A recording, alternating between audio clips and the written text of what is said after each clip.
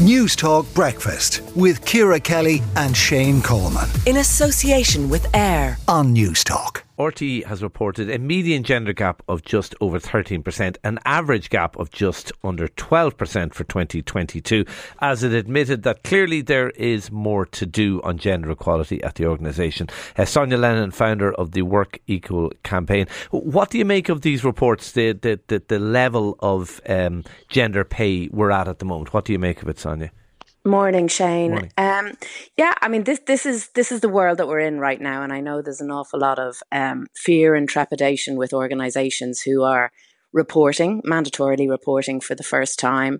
I think what's interesting about the RTE report is that there's a very real narrative around the mindset with which they entered into it, and I think that's a critical piece.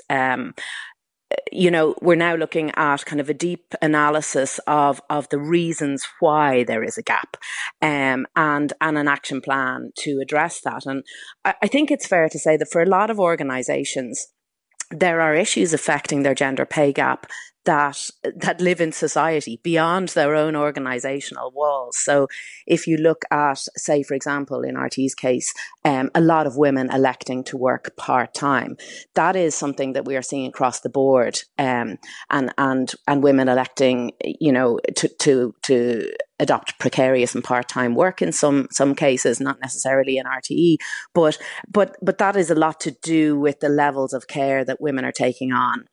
Yeah. Is that a choice though, Sonia? Like, you know, some women might say, well, do you know what? I actually only want to work 3 days a week, and I'm happy doing that. And yes, of course, there's going to be a pay gap between me and my husband because I've done it, but I'm happy to take that on. Well, what happens, unfortunately, is that it's based on sort of social norms and expectations, but it's also based on the fact that in a lot of households, the women are being paid less than men. So the gender pay gap is being perpetuated because of the gender pay gap. So there are some issues. So, for example, I recently returned from Iceland, where they have introduced legislation for shared parental leave. And what that has done is created a normalisation that men are going to take their role in caring duties. And I think that's really, really important, because where we've seen that happen, we've seen real sort of social improvement and innovation.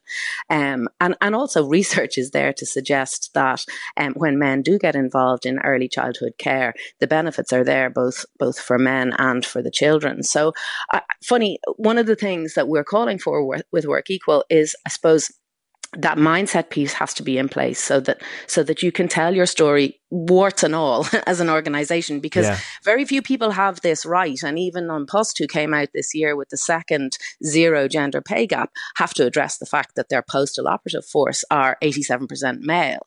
So I think for organisations that are listening to this, that are really concerned about publishing their report, that the really important thing is to get into the weeds and understand what the issues are that are perpetuating the gap and what they can do to fix it.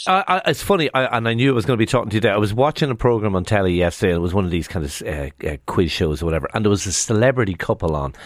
Both of them, a man and a woman, both, you know, well known in their own field. They introduced themselves. The man said, "I'm a member of such and such a pop band. I'm blah blah blah and blah blah blah." Then it went to his wife, whose first description of herself was, "I'm a mum of 4 kids." And I'm also, and then she mentioned about 2 other things, and then she said her career. And I kind of thought, wow, it's a huge difference. And like, will that ever change, I suppose, is my question. So I tell you what's interesting about that. 4 years ago, you wouldn't have noticed. So I think what's happening now, and I think with the publication of the report, Unfinished Democracy Achieving Gender Equality in Ireland, that happened last week, and that was a response to the Citizens' Assembly on gender equality recommendations. It is a broad, sweeping document for social reform in Ireland that moves beyond the walls of our organisations and into our homes.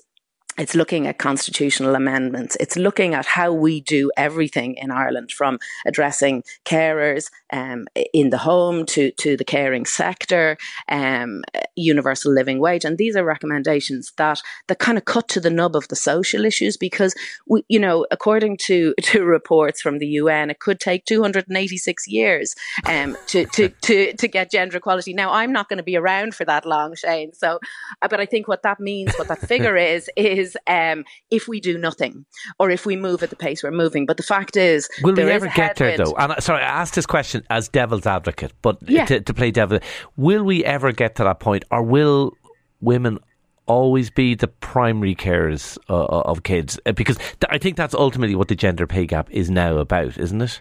It is, and certainly, to refer back to our closest genetic cousins in Iceland, that legislation around shared parental leave and universal childcare, which is also in the recommendations in the report, have made a seismic difference in how they exist as a society in Iceland, and that's kind of the direction of travel at the moment. So I think you can see even in the RT report that wins have been made, and so things are moving in the right direction. The trick now is to accelerate that. But I think even the fact that we're having this conversation on the radio this morning shows that there is really broad social awareness. And actually, just one final thing: a recent survey that we did showed 74% of the population want to see closing the gender pay gap as a priority of government and business. So that's really strong. OK, Sonia Lennon, good to talk to you, founder of the Work Equal campaign. Thank you for talking to News Talk Breakfast. Let us know what you make, folks. 53106 it costs. News Talk Breakfast with Ciara Kelly and Shane Coleman. In association with AIR. Weekday mornings at 7